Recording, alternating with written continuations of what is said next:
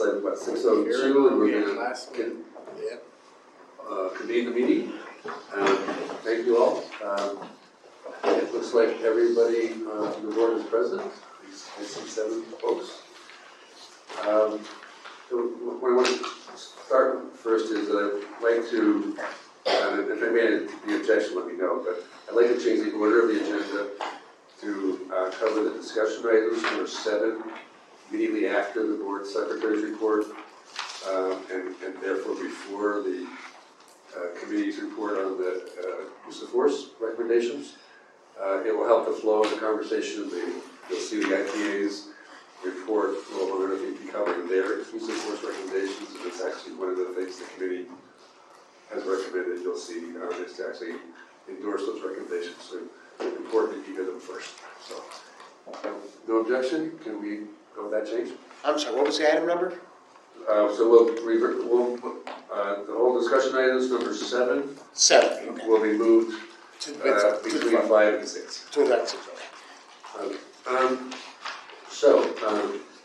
First up, do we have any public comments on non-agenda items? Non-agenda items. Yes, Chairperson, we have 1 speaker card. Oh, that's right, I forgot the cards. Okay. Okay.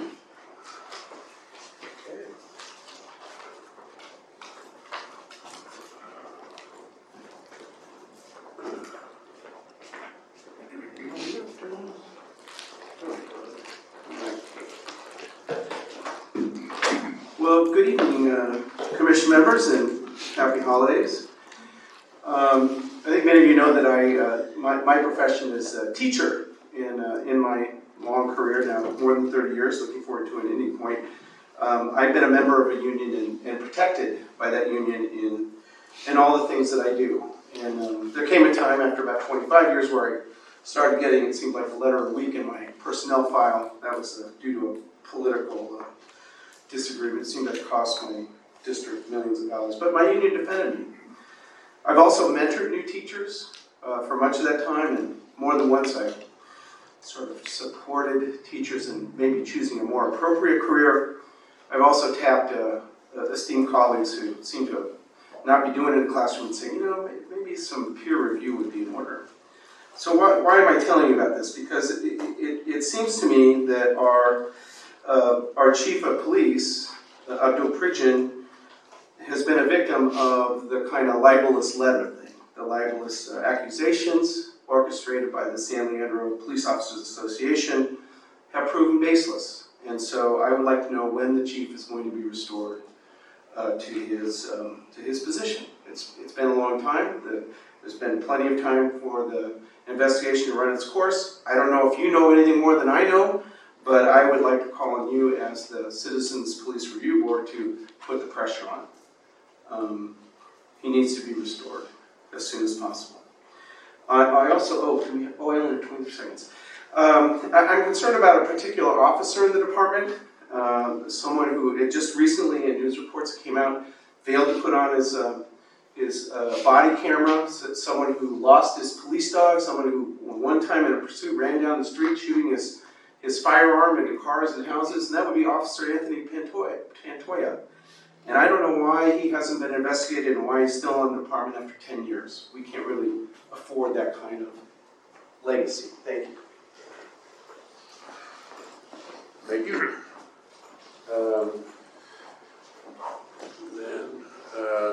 The police department's report, Chief. So we have a couple different reports.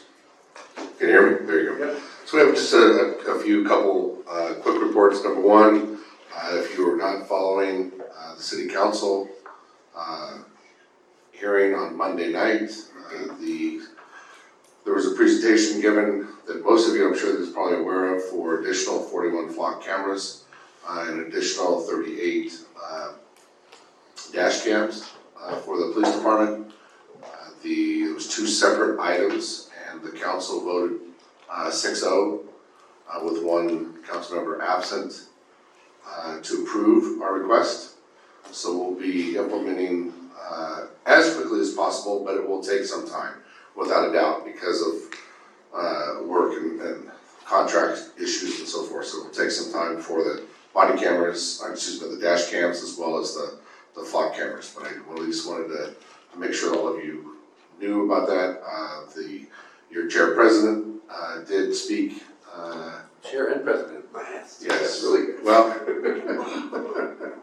did speak for the council as well. There were a number of speakers that were very in favor of the resolutions that we proposed, and just want to make sure you guys know that. And if there's any questions, we're more than happy to entertain those questions. And then Assistant Chief Torres has a couple as well. Just a couple of community events that we held over the last 2 weeks. For those that weren't able to make it, we did have our Cookies with the Cops out in front of the police department, where we had at least a couple hundred individuals, maybe a little bit more, show up. I was assisting Santa Claus by taking over his duties in front of the PD. And then yet last night we made some deliveries, some present deliveries to a local family. Provided some presents for their 5 children. So it was a good little event that we had. That's it. Thank you. Thank you. I was thinking lightly before, but just so you know, in relationship to the council meeting on Monday, and for those who don't know, I did speak at public comment. I did not speak in favor or opposed to the cameras. I just wanted to bring to the attention of the council that the chief had agreed to make sure we have an opportunity to review the mobile ALPR policy before they actually operationalize those dash cams. So the council's aware. We'll talk about that later, but we'll obviously need to agenda that item probably February. And thank you for mentioning that. So I'm definitely very interested in getting some feedback on reference to that, but it will take some time. If we were to, get the contract to Axon tomorrow, their delivery date's not until April, so we really have some time, and we'll schedule, maybe not February, but certainly March, with a policy in reference to that aspect. So. Great. Thank you. Independent Police Auditors Report, do you have something to report besides your agenda item that will be coming up shortly? Hello, with them. There you go. Oh, you're muted.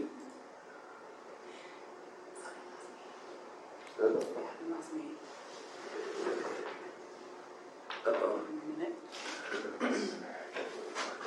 How do you signal? We should have a sign that you're muted. Can't hear you yet, Jeff. Not yet? No? Try it now, Jeff.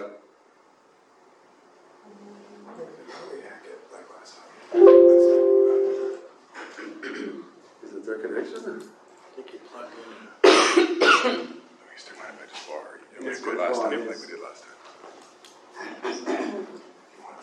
So this happened in the last meeting? Still can't hear you.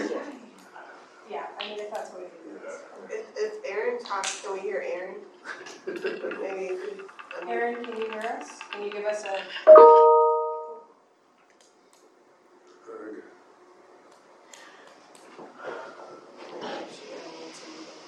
I think if Jeff called in. Yeah. Still can't hear you, Jeff. Sounds like they can hear us. I get that impression. Thumbs up if you can hear us. Jeff, can you hear us? If so, can you give me a signal? Yeah, raise your hand.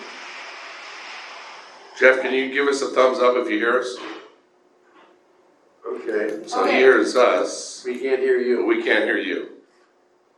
Jeff, I'm going to give you a phone number that you can call, and we were able to hear you on that. One moment.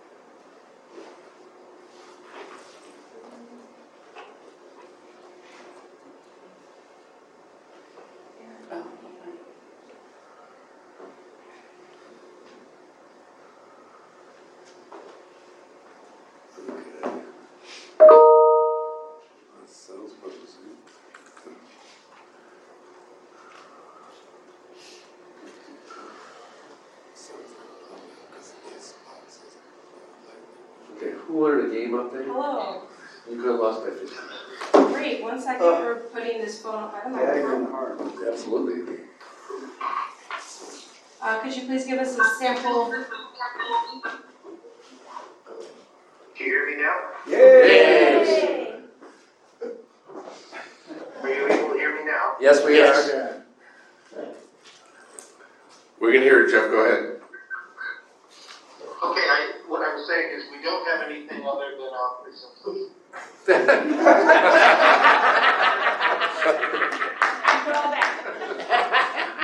you for that. Okay, that brings us to the board secretary.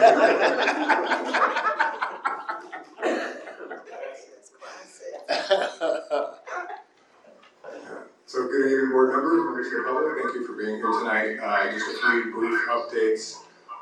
In addition to the items that were already highlighted by the police chief's report from the council meeting, I also want to highlight that the council did adopt the second reading of the ordinance that modified the board structure related to those student seats. So ultimately, as a reminder, essentially what was adopted is that those two seats are now going to be transitioned to what we're calling youth seats. But in addition to that, they'll be ex officio. So their attendance or lack of attendance at board meetings has no impact on your quorum or your majority vote requirements, so it kind of resolves that issue. And then, of course, as you note from our agenda tonight, you have an agendized discussion so that you all can develop, if you so choose, some recommendations related to the method by which those seats would be filled. And just in terms per state law, because it's an ordinance, after the second reading, the ordinance actually goes into effect 30 days after. So that would be 30 days after December 18th. So it's basically late January is when that officially goes into effect. In terms of the appointments? Yes, so the other update I want to provide is also with regard to appointments. So as you recall from our prior discussions at previous meetings, several members of this board, your terms technically conclude on December 31, so the end of this month. And so our office is actively working with the city council to hear from them what they would like to do in terms of reappointments or how they want to handle those appointments. That discussion is still ongoing. We're waiting for final direction from the council. But rest assured, all board members, there's also a provision in the municipal code that states that until such action is taken, all current seated members can continue on indefinitely until a decision is made. And of course, we're hoping that by next month, we'll have clarity on that and have those appointments brought before council. We'll of course notify you as soon as we have any definitive dates as to when those would go to council. And that's a two-part process. Oh, correct. Absolutely, yes. Also, thank you, Chair Bailey, for that reminder. So it's basically this two-part process whereby individual council members for their respective districts and the mayor for the at-large seat make a nomination, which is announced at a council meeting, and then at the next meeting, the whole city council has to vote on that nomination. So although the nomination is derived from an individual member of the council, the actual affirmation of that nomination and the actual appointment is conducted collectively by the council. And I believe that concludes. Can I ask a question? Certainly. I know everybody probably knows that one council member. You're waiting. Oh, I'm sorry. My bad. So there's one council member that resigned.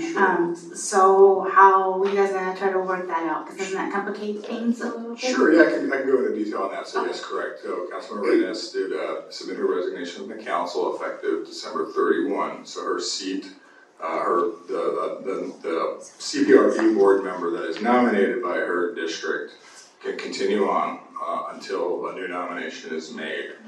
We don't yet know who Councilmember Reyes' successor will be, but as a practical matter, we expect that the council will have a discussion on the process that they'd like to execute in January, potentially the first meeting in January. At which point, and then ultimately, I assume there'll be some kind of call for, call for applicants from the community who wish to serve as that council member district seat. and then ultimately a majority vote of the city council members will decide who will be appointed to that seat, and then that person would then sit in that council district seat until the next election, next November. And then whoever wins that election through the vote of the public would then serve the remaining duration of that council district seat for another 2 years. So essentially you'd have, for lack of a better term, you'd have a nominee, that's appointed by the majority of the council that has a 1-year slot, and then presumably they could either run for re-election again or other people could run, and then for the remaining 2 years of the seat. And then at the end of that process, then it'd be up for a more traditional 4-year election. And so what that means for here, though, essentially, is that for that particular seat, that the board member could continue on until some action is taken presumably by Councilmember Rain as his successor. Yes, correct, at the earliest. So it could be a while. Potentially. Well, we don't know. We don't know because, ultimately we're hoping to have clarity from the council in January what their process is going to be. Okay. And presumably they're, incentivized to, have an appointee placed in that slot. Okay. Thank you. For those who haven't been following this closely, the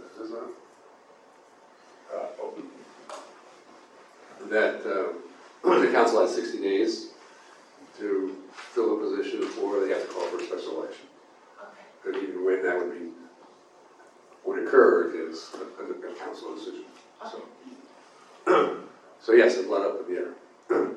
All right, with that, let me move to, I should get Jeff's attention, the discussion item that we're going to do, which is first starting with the IPA role in reviewing critical incidents and whatnot, and any continued discussion about what came out in the annual report discussion, which we started last month. So Jeff, the floor is yours. Uh-oh. 1 moment, Jeff.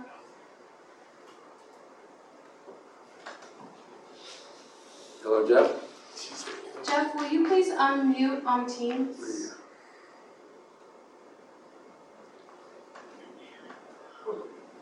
No, he's definitely sounds muted. It still looks like you're muted, Jeff. There you go. Try now? Whoa. Yes. Yes, we heard you. Are you still hearing me now? Yeah, you're fine. We hear you. Okay, great. I'm not on the phone anymore. Okay. So I think we fixed the problem and we just need the PowerPoint up if we can get it.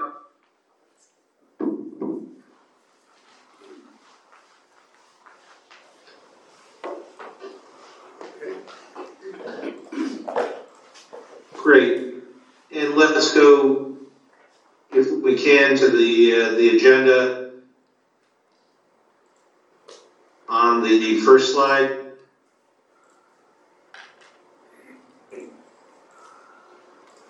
What we're going to be talking about is first the methodology that we use relative to our operational reviews and assessments. The chair asked us to present on this, so I will give you an overview.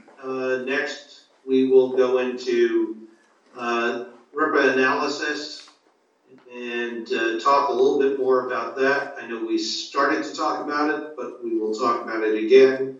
And lastly, we'll go into our role as SME to the CPRB and specifically with respect to review of policies and assistance in policy making.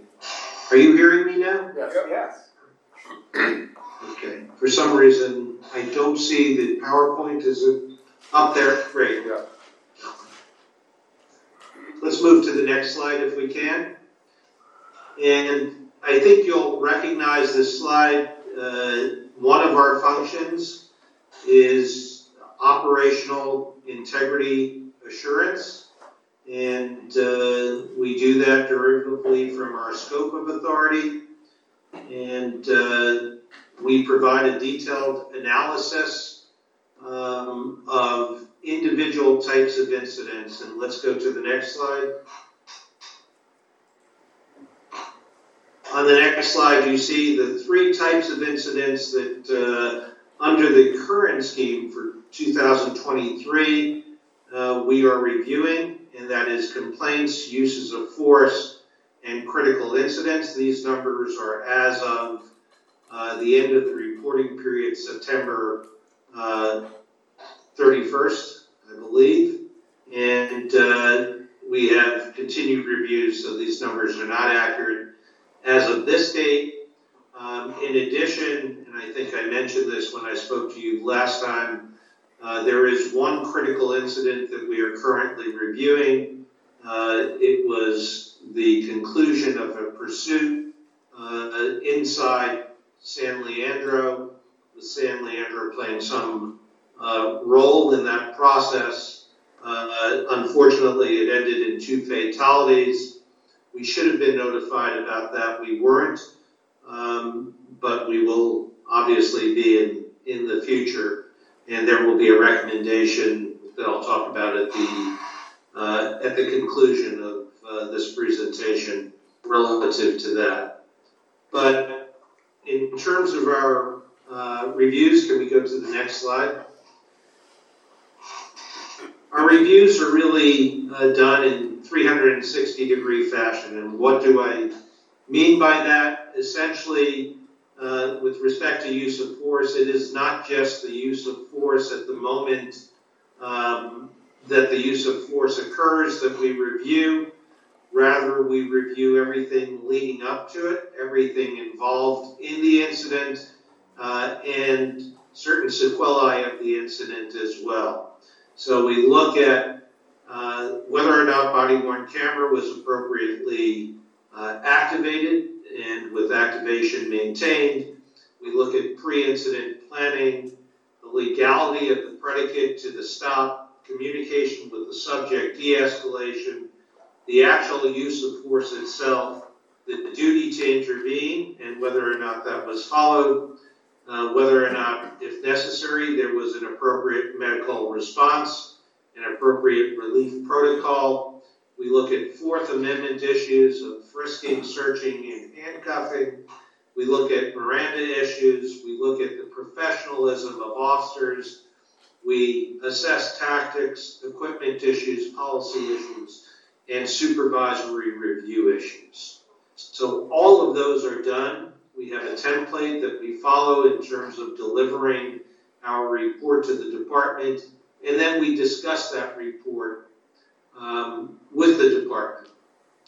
The last thing that we look at, which is really the most important, and is the one indicative of the philosophy that we subscribe to, and that we believe, by virtue of picking Integrasure as the independent police auditor, the city subscribes to, and that is a philosophy of continuous improvement. And the question really is, what in this incident could have been done differently that could have potentially yielded a better outcome?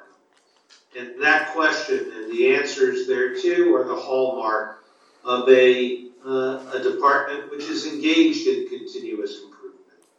And in each one of our reviews, we provide recommendations, both with respect to individual officers who are involved in that incident and with respect to potential policy issues, equipment issues, training issues that are more department-wide than just pertaining to a particular individual officer.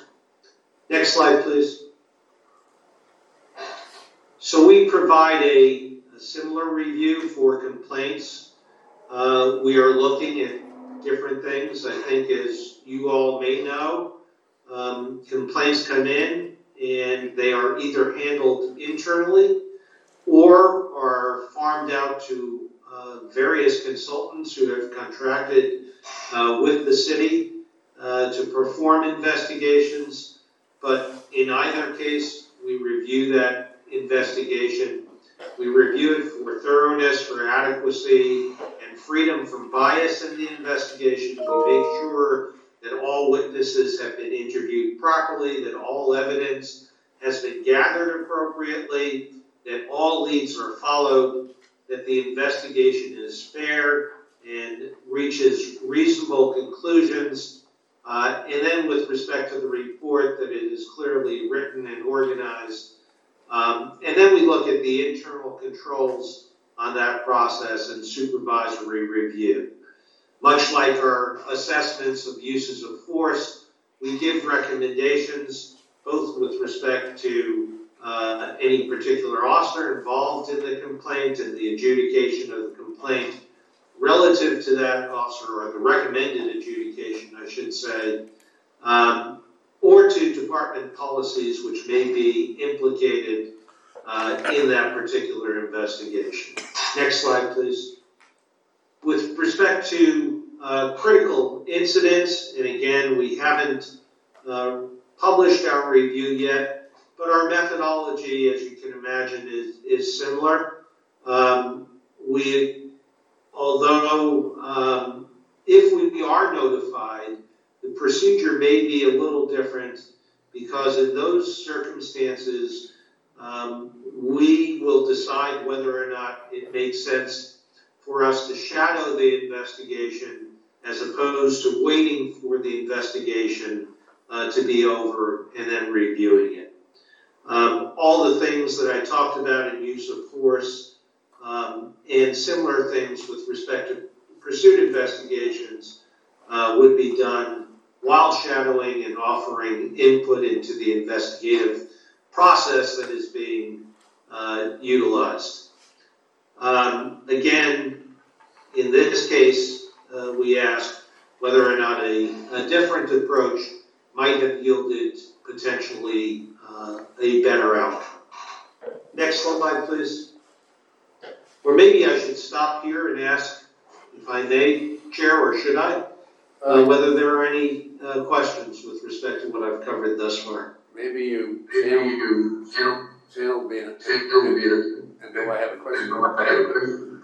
Does anybody else have a question first on what you've heard so far? Why is this doing this? Feedback from his phone, I think. Oh. I'm sorry. Anybody have a question for that? At this point? BWC assessment. I don't understand the acronym. BWC assessment. Well, body worn camera, Okay, thank you. and he also referred to SME before, which is a subject matter expert. Jeff, you there? Yes, I am. I just have one question, and that's on you explained that you may shadow the investigations kind of in real time for critical incidents and use of force. How about with the more routine complaints that you're also reviewing? So, I have to be honest, I'm not sure. I'd have to go back to the legislation and our contract to answer that question. I think there may be circumstances where we can, in fact, shadow those routine investigations. None has been of a situation where we thought that it would be necessary. If we did think it was necessary, and even if we did not have the explicit power, we would go to the city manager and indicate that we thought it was necessary for us to do so. Critical incidents are really the ones where we are likely to shadow the investigation. And as board members may know, we have a team member in the area who actually does many of the use of force investigations for us and does them from police headquarters. So we have that aspect covered, and should it become necessary, either in a critical incident, which hopefully will not happen, or in an everyday use of force or pursuit complaint investigation, we're ready to do if need be. Thank you. Sure. Shall we proceed to RIPA then? Yes, please? And I think in the last meeting, there were certainly some rightful questions asked about the data. This was the chart that was up, and I just wanted to make sure that everybody understood the IPA's position. And if we can go to the next slide, I want to try to crystallize that position. And that is, one, it is clear that significant disparities exist. It is also clear that those disparities do not necessarily indicate bias. But that is not to say that there is no bias operating in any of these disparities. It's just that it has been impossible for academics and researchers to tease out and to say that this particular disparity is the result of bias. And there are a couple of quotes that I took from the RIPA board, the California board, which is in charge of RIPA analysis. And the first one is that explicit and implicit bias may influence officers' discretion to make a stop and their actions during a stop. And we totally agree with that. But it is a may and not a does. RIPA board recommendation was to eliminate high discretion pretextual stops, which are vulnerable to bias.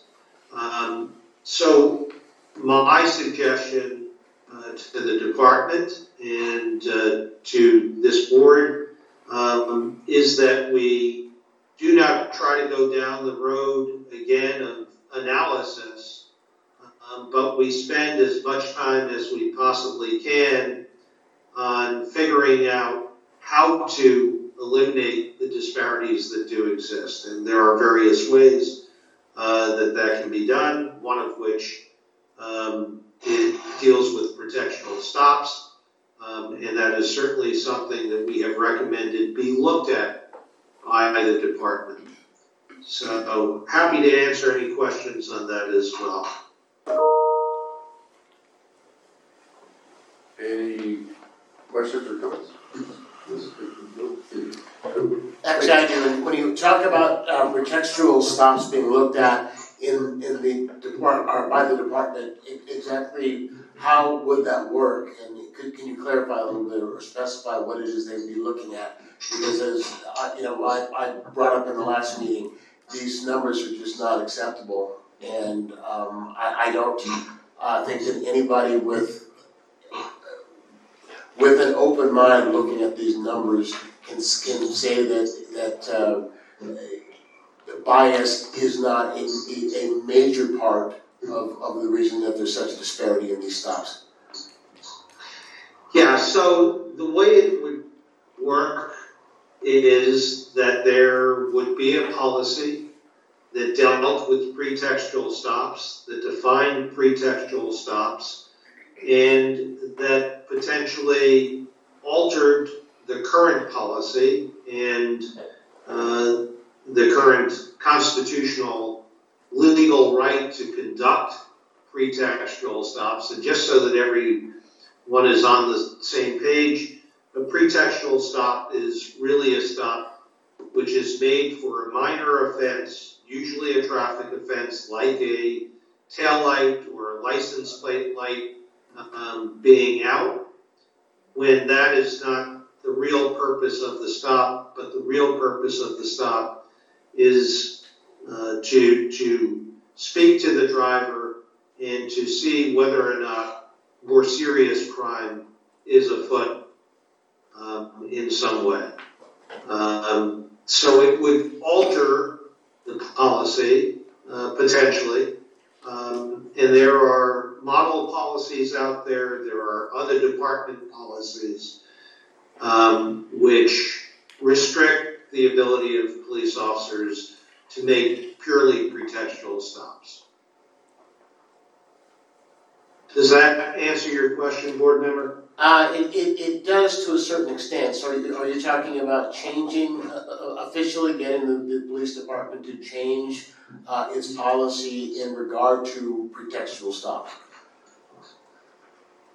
What we're Are we talking about is discussing, we have made a recommendation that the police department examine its policy with respect to pretextual stops in order to determine whether or not a change is in order. Okay, and if they determine that, in their view, that a change is not in order, then nothing happens. Well, ultimately, I suppose it's up to the city manager or the city council, I'd actually or for us to weigh in. Jeff, I'd just like to add something. The ordinance makes really clear that we can initiate a policy review of any topic that we think is a compelling community interest. So frankly, even if you did not initiate a policy recommendation, we could. And I think that's beyond dispute. The ordinance is clear. And that's my 2 cents, but Brian? No, that answers my question. I mean, is there any other remedy? Is there any other possible remedy besides that which you want to make in a recommendation? That's just that the policy be looked at and be looked at internally, I guess. Yeah, I mean, even if we were to come out and make a recommendation with respect to a particular revision of the policy, that could be rejected as well, right? So ultimately, and if the board reviews the policy, that too could be rejected. But I have high hopes that we are going to be able to come up with something which addresses this situation in a meaningful way. And by the way, that is not the only method of addressing the situation. Making sure that there are better supervisory reviews, overall policies relative to not just pretextual stops, but where stops are being made, may have an effect. We have talked about a program called Lights On, which is a program which, instead of summonsing individuals whose taillights are out, for instance, provides them with a voucher to get the taillight fixed so that there are not repetitive stops of that single vehicle. So that's one thing that we have discussed. And although we haven't gotten deeply into this with the department, bias training is another way to try to reduce these disparities. So we will be talking about all of those with the department. Because something has to be done. When you look at these numbers, and as I mentioned in the last meeting, they particularly move me because of police bias I had to deal with growing up in this town, and then to find out now in 2023, based on your numbers, that as an African American, me and my African American sons are twice as likely to be stopped for no reason, and let's just call it what it is, stopped for no reason, than a white driver is. That's just not acceptable. And it is troublesome to me that we can go through and make all the recommendations we want, and they can be completely disregarded. They can be completely disregarded if that's what the powers that be decide they want to do. And I just find that troubling. And quite frankly, I find it infuriating. I hear you. Any other comments, thoughts? We'll stay closely in touch with this board relative to the progress in this area. We are watching it, and we certainly understand your concern. Thank you. Thank you, Jeff. Okay. I would just like to also just add, and maybe, I don't think I'm very following in addition to this stuff. So I actually also have high hopes that we're gonna produce some change here, and we'll just leave it at that. We have the opportunity, we should seize it, I think we can make a difference. Thank you. I think that's it. I think we're now to the action items, unless there was any other comments I missed. Oh, sorry, public comment, sorry. So, Is there a it's card? about this particular thing. Go ahead. I think, we need a card or not? We do have one card. Okay, fine. So we have a couple more slides here, Bob, but we're gonna wait on those. I thought he was finished. I'm not done with this presentation. Oh, I'm sorry, is there more? Jeff, I'm sorry. Oh. Yeah, there are a couple more slides. Then let's finish that, I'm sorry. Yeah, no worries. Just with respect to our function in review of policies and training, which would be the next slide, I think. And then the next slide, serving as a subject matter expert to CPRP. We have been reviewing individual incidents of uses of force, and through those reviews, as I noted before, there are recommendations made, some specific to an officer, other more general to policy. Specifically, we have called for review of a further emphasis on de-escalation, the duty to report excessive force, officer relief protocols, and what that means is that when an officer is involved in an arrest, that officer is relieved as soon as possible from dealing with the suspect of the arrest. Recommendations have been made with regard to the pointing of a firearm and allowing for easy review of those circumstances by the IPA. Certainly a further emphasis on bias-free policing, the prohibition on retaliatory use of force, and further restriction with regard to shooting at moving vehicles. In addition to those areas that we have called for in review of policies, as your subject matter expert and the advisor to the board, understanding that use of force is on the agenda and will be upcoming shortly, there are additional areas of focus that we do want to concentrate on. That is use of force model, prohibition relative to warning shots, emphasis on peaceful resolutions, emphasis on continuous assessment, handcuffing guidelines, additional core principles to be included in the policy, and some additional miscellaneous provisions. So we are working with the department relative to all of these, and we'll stay in constant contact with the board to update the board on our role and answer any questions in our role as subject matter expert for the board. And then just the last thing, I noted that one pursuit. We have spoken to the city manager and recommended to her that we begin reviewing pursuits as well. So we will begin doing that in order to make sure that pursuits are conforming to policy. Just as we do in our other reviews, this will be a 360-degree assessment, including all those things that I mentioned before relative to use of force. So thank you. Happy to answer any more questions that you may have. Jeff, and that's it. Jeff, can I ask you to go back to the slide that listed all the use of force recommendations that you are making?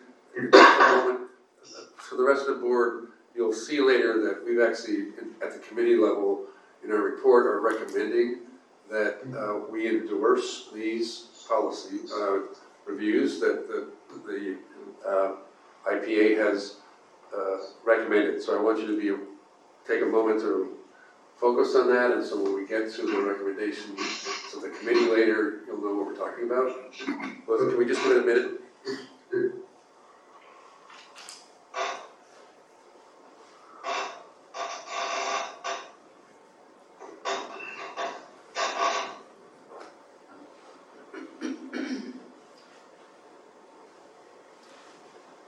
I don't know if it's a minute, but it looks like people got it. So thank you for that.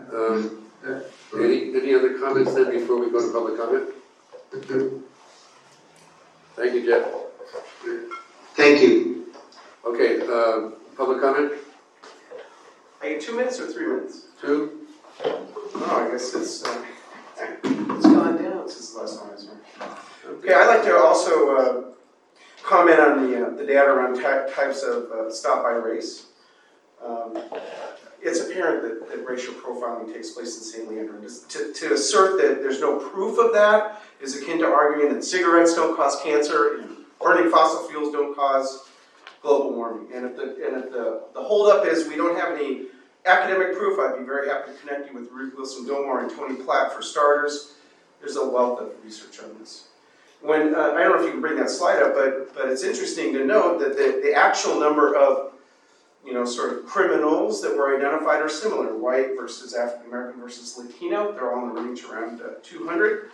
But if you look at them as a percentage of stops, the white drivers that were stopped were more likely to be criminal, 35% of all stops, whereas black and Latino were much less likely to be criminal, 25% versus 20%. So really kind of pretextual there.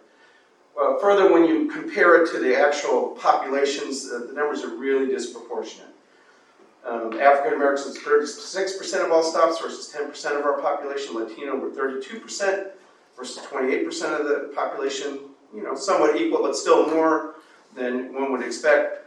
But whites were 18% of stops, but fully a third of our population. So the solution, I think, is let's stop all these pretextual traffic stops. It's not a good use of police officers' time. It's not effective in deterring crime. Why do we do it unless we're racially profiling? In the reporting around the incident in October of 2019, where 2 San Leandro police officers tased and then beat Sorrel Shiflett, the SLPD spokesperson said, well, there was no taser log, so it couldn't have been erased. Wouldn't that be good data to have? So if there's not a taser log, let's start having a taser log. I gotta go, and I just want to thank the ad hoc committee for your excellent slide presentation, which we have brought to you. Almost bought you more time, but not quite. Thank you. If there's nothing else, we'll move on to the next agenda item. Is that fine? Okay. So now we are at the ad hoc committee's report on use of force policies. Let me just, what we'll do is we'll do the presentation, and we'll have board comments and discussion. We'll give the police chief a chance to make a comment if he wishes. And lastly, then we'll have public comment, and then we would have, hopefully, time for a motion to accept or not the recommendations. So the committee members, as you know now, are Jenny, Tim, Joy, and myself. We're going to share the presentation, and I believe the first one up is Jenny. And as you were going through your slides, so each of you, just let let Eric know when it's time to change the slide. Okay? Well, I'm just going to follow the slides. I'm going to try to... Yeah, but I mean, the slides are not going to run unless you tell them when to change. Okay. That's what I mean. Got it. Okay, fire away. I can start now? Yep. Okay, so I'm doing the first part. So this is our CPRB ad hoc committee report use of... Is your mic on? Oh, I'm sorry. Sorry about that, Chief. Okay, so we reviewed the SLB's current lexical 300 policy in the context of numerous references, including the use of force policies of other police departments and recommendations and guidelines from recognized law enforcement experts and practitioners. Based on that review, our initial conclusion is that the current lexical policy on use of force does not reflect the evolving trend of best practices in policing. Accordingly, we believe the best place to start to improve the SLPD use of force policy is to recommend that the policy first be amended to include a clear set of core principles that affirm upright the values and commitments expected in SLPD to minimize the use of force whenever possible. Next slide, please.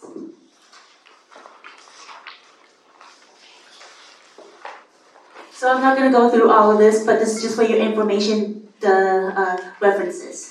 So I'm going to try to keep this short, but you have it up there. So some of the legal, I'm going to put a couple of the legal standards. There's a Granham versus Connor, U.S. Slide. Sorry, next slide. Okay. Thank you. Thanks, Bob. So Granham versus Connor, U.S. Supreme Court, is objectively reasonable standard for use of force under totality of circumstances, which considers the severity of the offense, the immediacy of the threat, and the extent of resistance or attempt to escape. And then we have the CA AB 392, restricts the use of deadly force to only when necessary in defense of human life, with limits on use of such force to prevent escapes and seizure evidence. So next one is CB 230, re-mandate to establish use of force policies to include a number of provisions addressing de-escalation, proportionality, crisis intervention, duty to intervene, evaluation of use of force, public reporting, and training. Next slide, please. So we have a critique of the lexical policy by the ACLU. It was taken, the ACLU criticizes the lexical use of force policy, claiming it deliberately includes language that is not in AB 392 and which dilutes the intent of the statute, among other things failing to clearly distinguish the objectively reasonable standard for all non-legal use of force from the higher necessity standard required for use of deadly force. You can read the quote. I'm not going to read the quote. So all of the language objected to by the ACLU, some of which the ACLU pointed out, is also contrary to POSA's guidelines regarding implementation of the statute, is present in SLP's current policy. So next slide, please. So we're going to go on to POSE guidelines, quote. POSE guidelines in part. In use of force situation, law enforcement officers shall be guided by the principle of reverence for human life and should only use force necessary to mitigate an incident, make an arrest, or protect themselves or others from harm. So this concludes my part. I'll bring it to Joy for hers. Thank you. Thank you, Jenny. Okay. Thank you. So we noticed that there's a trend to adopt core principles beyond the objectiveness. Sorry, Bob. Okay, so there's a trend to adopt core principles beyond objectively reasonable. And according to American Law Institute, ALI, and Police Executive Research Forum, known as PERF, they explicitly call for standards that would exceed the constitutional minimum standard of objectively reasonable in favor of more direct assertion that police should only use the minimum force necessary to carry out their law enforcement objectives. Next slide, please. Okay, so here's some quotes from allies. We don't have to go through all of them, but two that I want to call out on this slide is that given the central importance of safeguarding human life, deadly force should be used only to stop a credible threat or death or serious physical injury to the officers or others, and that officers should use the minimum force necessary to perform their duties safely. And we agree with that. Next slide, please. And here's more quotes from Ally. And I'll just read one. If force is used against some individuals under the circumstances in which steps would be taken to avoid force against others, then adequate steps to minimize force have not been taken. There's two more quotes, but if you have time, you can read those as well. Next slide. Thank you.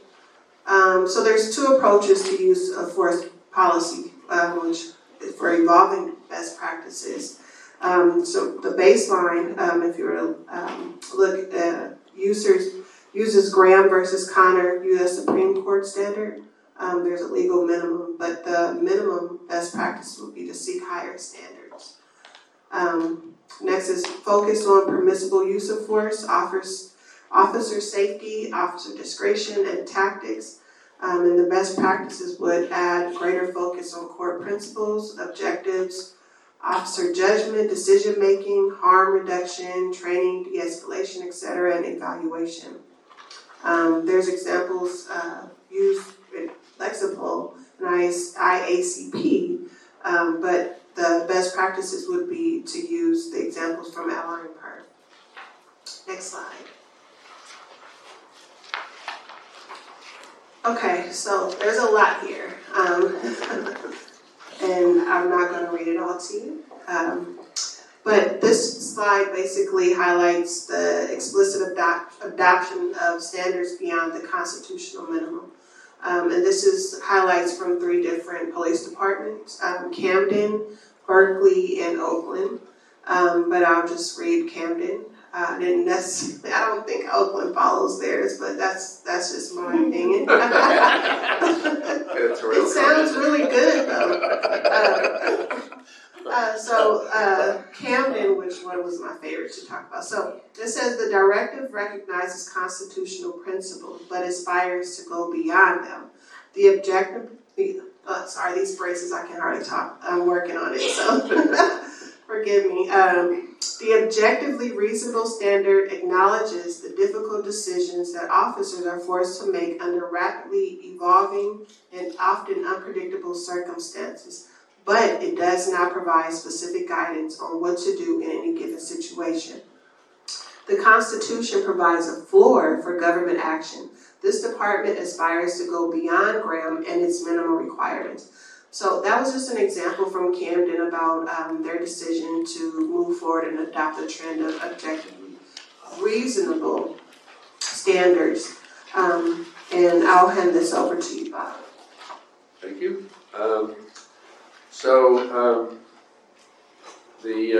In our review, obviously, we, as we showed you in the reference list too, looked at many police department policies, many of which use this core principles approach. Among other things in the ACIU's critique, some things that are more obvious is that the whole idea of proportionality, for example, is barely touched on throughout the Lexipol policy. There's no description of it. It's not put front and center.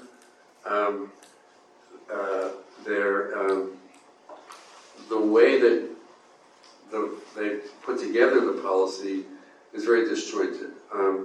And so one of the points of trying to, or why I think we're like this approach of putting up front the policies, the core principles idea, is that puts in one place collectively a set of standards and values that give you a much better sense of how forces we intended to be used in our town, what the public can expect, what the police management will hold people accountable for.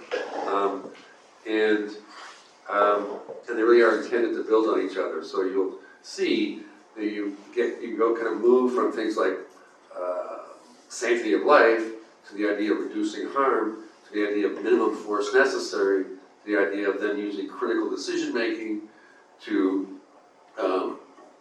de-escalation, to the importance of proportionality. These all kind of flow as a cohesive set of ideas that is not present in our current policy, nor any of the Lexipol policies around use of force.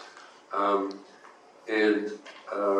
also just, we're going to give you a series of examples of language used in specific police departments for these different core principles. We're not recommending that we necessarily adopt that specific language. We're trying to give it as examples of what other departments are using, and then ultimately our recommendation is going to be around, developing a core set of principles for our city in conjunction with the IPA and the police department.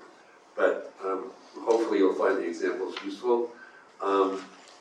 And also just say lastly, there are probably more than the 9 principles that we named that we saw in some of the other police department policies. We just tried to reduce it to 9 to keep it manageable. There's a couple others that we looked at too, that focus on things like transparency, on public reporting, on the emphasis on evaluating all instances of use of force. So we didn't lay them out separately, but just know that we're not limited necessarily to the 9 that we've identified, but we did it using our best judgment. So next slide, please. So the core principles. The first one, sanctity of life. The first quote there is from Aurora Police Department. In case you're not aware, Aurora Police Department, I think I have this right, our IPA is the court-appointed monitor in Aurora, so they have intimate kind of knowledge of that city and brought this to our attention. The Berkeley statement is, I think, useful. The department's highest priority is safeguarding the life, dignity, and liberty of all persons. Officers shall demonstrate this principle in their daily interactions with the community they are sworn to protect and serve. The department is committed to accomplishing this mission with respect and minimal reliance on the use of force, using rapport-building communication, crisis intervention, and de-escalation tactics before resorting to force. Next slide, please. Peaceful resolutions. This also comes from Aurora Police Department. Sworn officers shall enter every encounter with the intent to resolve each situation peaceably. Critical decision-making and continuous assessment. This is from the Camden Police Department in New Jersey. This directive complements the critical decision-making model that is the core of the department's use of force training. I'd like to point out that the San Leandro Police Department has introduced that training through what's called ICAT. I'm going to get the acronym messed up again, but it's, help me, what's integrated communications, assessment, and tactics training. It was developed by PERF, and part of that training is this so-called critical decision-making model. And also from Aurora, sworn officers shall continually assess each situation and alter their responses as the situation evolves. Next slide, please. De-escalation in vulnerable populations. Again, from Camden, whenever feasible, officers should attempt to de-escalate confrontations with the goal of resolving encounters without force. Officers may only use force that is objectively reasonable, necessary, and as a last resort. Continuing, Washington, D.C. Police Department, when safe and practical, officers shall attempt to influence a situation by communicating verbally or non-verbally, and to reduce tension, stabilize the situation, and reduce the immediacy of the threat so that more time, options, and resources can be called upon to resolve the situations without the use of force. I'd just like to point out here that early on in the Lexipol policy, it refers to de-escalation. And it says the objective is to give more time and distance for the officer's safety. It doesn't even focus on the idea of harm reduction. That to me is very revealing of what's inadequate about the current policy. Okay, next slide. Proportionality. Again from Camden.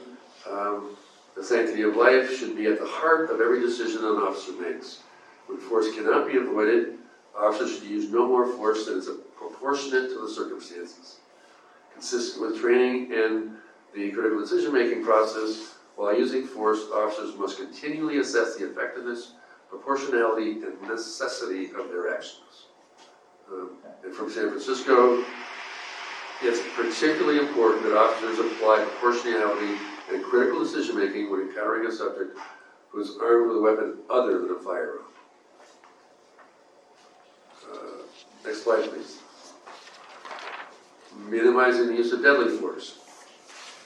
Again, Camden, deadly force is only authorized as a last resort. Berkeley, officers shall not use deadly force if it is objectively reasonable and alternative techniques will eliminate the imminent danger and ultimately achieve the law enforcement purposes with less risk of harm to the officer or to other persons. And from LA, officers may use deadly force only when they reasonably believe, based on the totality of circumstances, that such force is necessary in defense of human life. Again, that's the language from the state law. Next slide. This is the duty to intervene and report excessive force.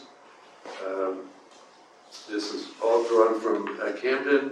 And some of the key points are that officers have a duty to prevent and stop illegal and inappropriate uses of force by other officers. Absent extraordinary circumstances, do whatever he or she can to interrupt the flow of events. Officers can serve each other and the public by simply saying or doing the right thing to prevent a fellow officer from resorting to force illegally or inappropriately. And employees have a duty to report illegal and inappropriate uses of force by other officers.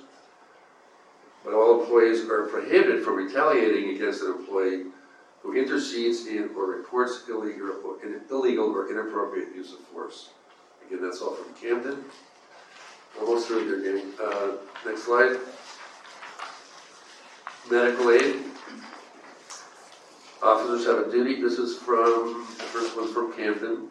Officers have a duty to provide prompt medical care. Officers have a duty to continuously monitor individuals for potential medical intervention after a use of force. This responsibility applies during transportation and throughout custody. This is from Oakland. My apologies to Andy. This is actually one policy that I thought is most clearly articulated in Oakland. And that was officers shall, consistent with officer safety, evaluate the positioning of an engaged person to mitigate the chances of positional asphyxia. And if you don't need a better example, just in the past week or so, Alameda is paying $11 million settlement for the killing of Mariel Gonzalez from positional asphyxiation.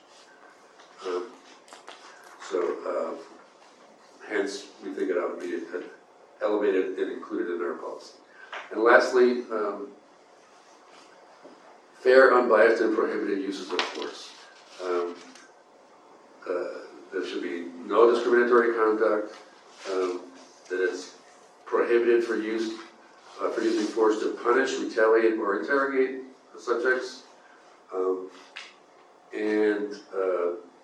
If there is a violation of the policy, it's subject to corrective action, including discipline, up to and including termination. And under no circumstances will an officer use force solely because another officer is using force. Officers shall not use force based on bias. That's all from Oakland. So that's just to give you a sense of how other police departments are articulating these 9 core principles that we think are critical to have part of our a revised policy for our town. And I think, Tim, you're up.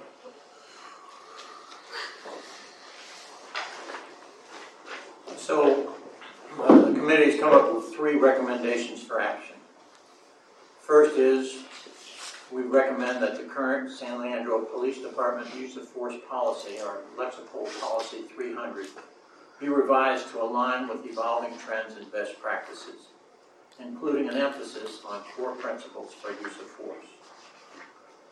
The second recommendation is that the Community Police Review Board endorse the independent police auditor's pending recommendations regarding revision of the current San Leandro Police Department use of force policy.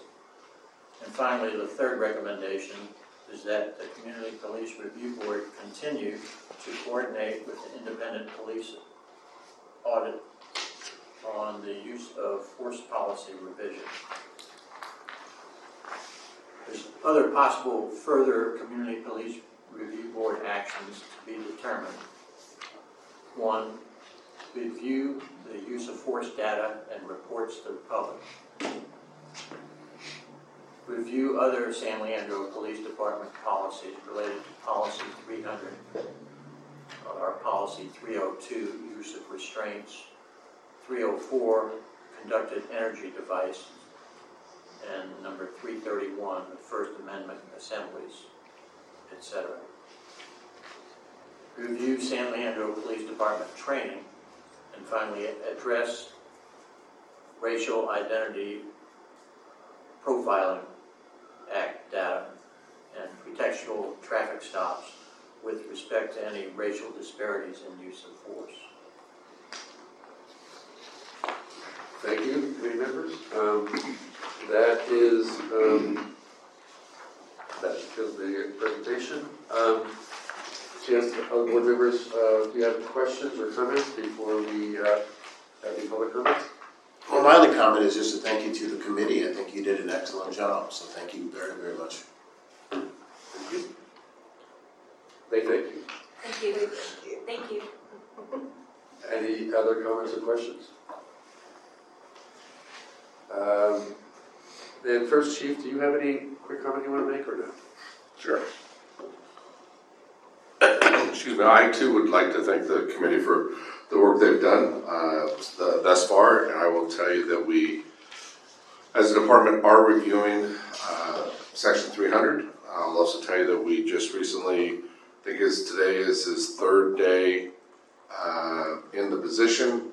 However, he's been around for some time. We've filled a lieutenant position, a management position in the professional standards unit, which has been vacant for, I think, almost 2 years.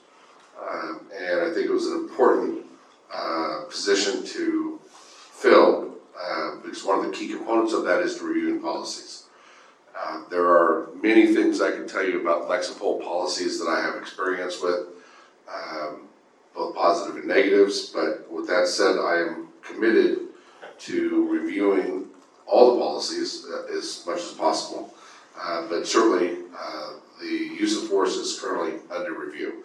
I have a copy that I just received a couple weeks ago of the IPA's recommendation that they have given, probably, I don't know if they're still on or listening, but back in, I think, June, potentially, that it was pushed out to the department to Chief Pridgeon, so I'm not sure if any movement happened on that, but I am committed to try to look at the policy, review the policy, and because of the scope of the elements in the principles in this policy, it's definitely going to take some time to review and evaluate and so forth. I certainly appreciate all the specific examples and pieces that were highlighted in this section, and I will tell you that we are committed to develop a policy that is just and right for everyone, with all of the, essentially, all of the core principles that we all want in a policy when it comes to use of force. It is one of the areas in law enforcement that unfortunately we do in every day, and it would be my goal to absolutely prevent excessive use of force at all times by all officers. And we're striving to get to that point. So it will be some time, but it will come back to this board without question. Thank you. Is there any cards for public comment? Oh, Tim has something. Oh, I'm sorry. I'm sorry, Tim. Thank you. Tim. I just wanted to ask about Lexipol policy, just a general question. I still don't understand how the communication works between the San Leandro Police Department and Lexipol affecting change. For example, when we started talking about use of force, we had a different policy. It wasn't this September version, it was whatever the preceding one was. Do you ask for change, or do they just monitor laws in the city and come up with a change? And when the change happens, it's a subscription service. It is. It's a subscription service that agencies can belong to. So do they also alter the training along with the policy? They make recommendations, all right, to policy changes based on case law or changes in the law itself. They'll make recommendations to the police department. Pursuant to those changes, we'll then provide training pursuant to those changes. Okay. I was under the impression that maybe they They develop software for the police officers to train on. I don't believe so. Yeah, it's, agencies can also customize their policies, but it is the generic way just to say it is that they're a subscription service that we subscribe to based on the ever-changing policies of laws and case law. With that policy, when their recommendations come down, we review that policy to make sure it's customized and fits in San Leandro. And I'm familiar with it from the state of California as well. So that's the typical process. So you can add or delete. It still goes back to for review by Lexipol as part of that subscription service, and they can make recommendations. And it's reviewed by an attorney. But in our case, it's also reviewed by our city attorney and of course this board, all right, for their recommendations and input as well. So we take all of that, and then of course you also review all policies can be reviewed by the IPA as well. So we've got a lot of different entities. We try to get it right in purposes of making sure everyone is covered. I think it's With their point of view and legally, so that it's legally just and community based. So as a combination of efforts between the CPRB and the IPA, supposing that we came up with a different set of core principles that we'd like to abide by, then the police department would take that into consideration and then have that sent to Lexipol where they'd check it for legal errors. I've actually read the contract with Lexipol. They do not get the final approval of their policy. It's a subscription service. They sell that they're going to give you policy that's updated based on what they understand to be the current state of the law, etc. It does not actually include local community input or values. It's, think of it, it's something they're sending out nationwide as a subscription service, right? So it does say a lot of departments, including small ones, ours is on the small side, from the amount of staff time it takes to write up policies from ground zero. It's exactly why they are so popular for this. But the chief is right, that it can be customized to meet our needs. It does not have to go back to Lexipol for their approval. So think of it, the starting point is their product. The finished product is whatever we say it's going to be, meaning the chief and this community. So we're not at all obliged to do what Lexipol recommends. They also have trademark rules that said even if you change the policy, you've got to call it a Lexipol policy because they're protecting their brand. I'm not crazy about that provision, but anyway, that's the way it is. So don't be confused. They say Lexipol policy, but it could be totally customized if the city chooses to do that. Do I have that correct? That's correct. Okay. Thank you very much. Thank you. Yeah. Good question though, Tim. Lexipol is a bit of a mystery for folks. I learned a little bit too much about Lexipol at the NACO conference. If we have a few minutes later, I'll tell you. I'm going to ask us if we can go another 10 to 15 minutes, but I think we can be done by 7:15. No, I can't today, so I have to leave at 7:30. But you guys can continue, there's nothing we can vote on. Well, I think we're at do we have any public comment or not on the, please? Unfortunately, I've got to go at 7:30 as well. Okay. Okay.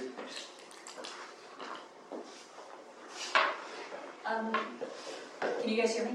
Yes. Okay. Thank you guys for the work that you put into looking at the policies and the core principles. I'm concerned that some of the principles don't actually provide more specificity than the reasonableness standard in Graham versus Connor. Graham versus Connor is just saying, what would be reasonable, or what would an officer in this situation reasonably do? And it can be a very flexible thing. And I'm concerned that the principles here are basically saying, this is what we intend to do, but it isn't actually providing any more than what you have before in terms of it would end up still falling back to Graham versus Connor, which is again, like, a lot of things can be interpreted as being reasonable in that situation. So I don't think that the principles are like bad principles, I think they're good, but I think that they're basically good intentions that aren't really enforceable for the most part. Some of them seem to be a little bit, have language that could be more enforceable, but some of them really are just like, this is what we'd like to see.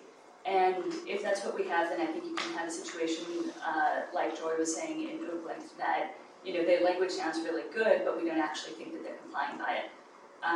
So I'd urge you guys to consider the language carefully and whether it's actually something that is, you know, a good intention versus what is an enforceable policy. And also regarding Lexipol, I'd like to see how the customizations that are applied to the Lexipol policy can be like called out and continued on when every time that Lexipol has an update, so that we aren't losing any customizations that, you know, the department spends a lot of time to put in place. Thank you. Thank you.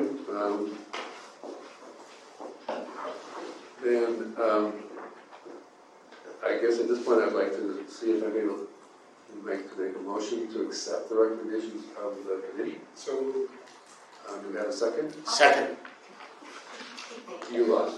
So that's going to be Brian. All those in favor? Aye. All those opposed? So that's unanimous, 7-0. Thank you. We've got 6 minutes and folks have to leave. Let me, well, I think we can do this quickly actually. This is the next item on the ex officio board member selection. We don't have time for a discussion about it now, but as you heard, excuse me, the ordinance change will be in effect in the latter part of January. So we need to move fairly quickly if we're going to take advantage of this council's invitation for us to have some input on what the selection process would be. I would really encourage another ad hoc committee to take the next month to kind of maybe learn from what is the city doing, or what's their experience with the youth advisory council, and perhaps talk to folks at the high school with the Justice Academy. Like, try to get some ideas about what we think might make sense for selection process. I've got notes from the council meeting where they expressed some of their individual concerns about what that selection process might look like. I'm happy to share that actually with the full board. I'll do that outside of this meeting. I'll just send it off. So you'll have that to also work with as well. But are there any volunteers for, this shouldn't be a huge exercise actually, but folks would like to work on this and then come back to the next meeting in January so we have an action item on this, what recommendations, if any, we want to make about the selection process. Nobody? I don't want to go into beg mode again. See, it works. Joseph? Anybody else want to, especially anybody who might have some connections with folks working with youth. But anybody saw Tim's hand up? See, it's working. So we have to, and by the way, just so you know, this significance of this change in our ordinance now means subcommittees can only be 3 people now, because we are only 7, officially. So I think we have a committee. I'll let you guys get organized, but I'll send off that material to the 3 of you, and then you can go at it. And then I'll just check in with you closer to the January meeting. So that takes to that item. Thank you all. Oh, sorry. Excuse me. I don't know. We need a motion. Excuse me. To create the ad hoc committee. So moved. I second. And yes, it's okay. It's a second. And all those in favor, I think we have to vote. So that's how it is, okay. Yeah, do you have any comment on this, public member? No public comment? Okay. All those in favor of the motion? Aye. Okay, all those opposed? I think we have unanimous vote again. We've got just a couple minutes. I'm trying to think of this. Actually, we got through everything. We didn't approve the minutes. So there's a motion to approve the minutes from the last meeting. Quick motion? I'll motion. Okay, Second. okay. All those in favor? Aye. I'm going to abstain, I wasn't there, so. Okay, so we have 5 in favor, 2 abstentions, and no opposition. I'm sorry, the one abstention was you. And Keith, we were both absent Thank from you. the last So, meeting.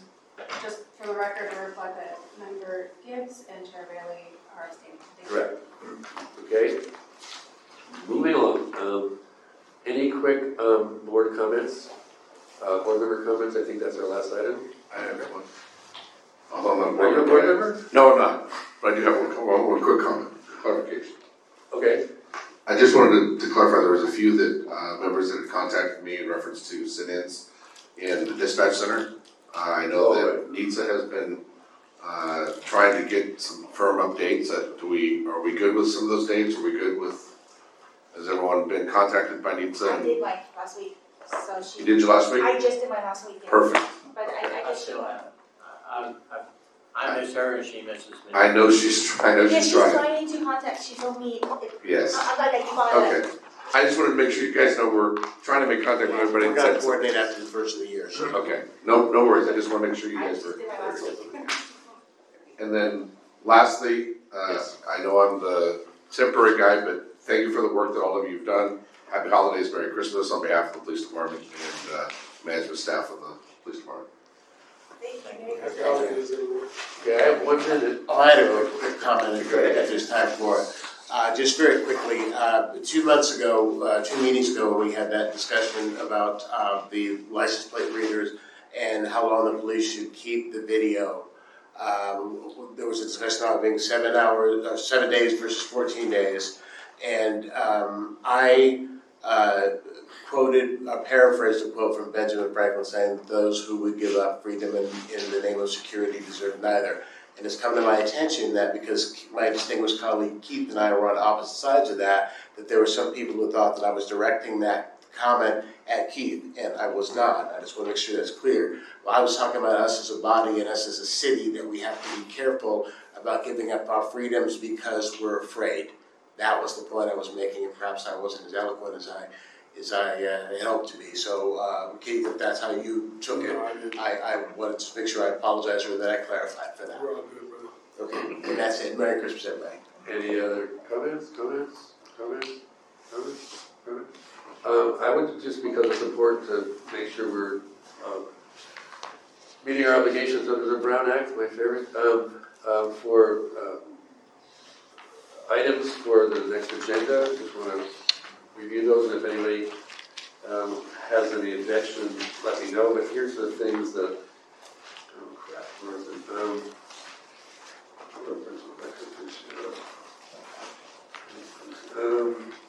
All right. That formally, I think we need to agenda elections. I also think that realistically we'll probably carry it over to the meeting if we don't even know if everybody's appointed as of that date, but we should have agenda it to satisfy the law says January we would be doing that. So, so we would agenda that as an action item. We should also agenda as a discussion item our 2024 work plan, something we're obliged to create every year under our ordinance. I want to tell you, I took a look at our work plan for 2023. We knocked it out of the park, and we did everything that we said we'd do there. So I'm hoping we can do as well in 2024. We'll have another action item would be the ex officio committee's recommendations. It doesn't sound like we have an action item on the RIPA stuff, right? I mean, but if there is anybody thinking we should be having that as an agenda item, pardon? I do. So we should carry over that. Is that a discussion item? I think we might want to talk about an ad hoc committee perhaps to come up. Okay, so let's have an action item for that, and it will be to take up the RIPA data issues. Terrific. And then, given what we heard from the chief, we will need to be taking up the mobile ALPR policy, but that won't be until February or March. So, and I think that covers everything. I had wanted to share, some stuff from the NACO conference. We'll do that at the next meeting, assuming we have time. Unless you're burning to hear it. No. Just let me say, it's obvious that we should be there every year. It's an incredibly useful conference. And actually, maybe what I'll do is I'll just simply send out an email that gives you some of the why I think it's a worthwhile. But I thought was there's a ton of material that I have access to, like into February or March. That was part of the conference. And so I'll send out an email, and if there's any of those topics that you're actually interested in, the material, I can get that to you. So let's do it that way. Okay? I think in that note, happy holidays to everybody, and this meeting is adjourned. Happy holidays, everyone.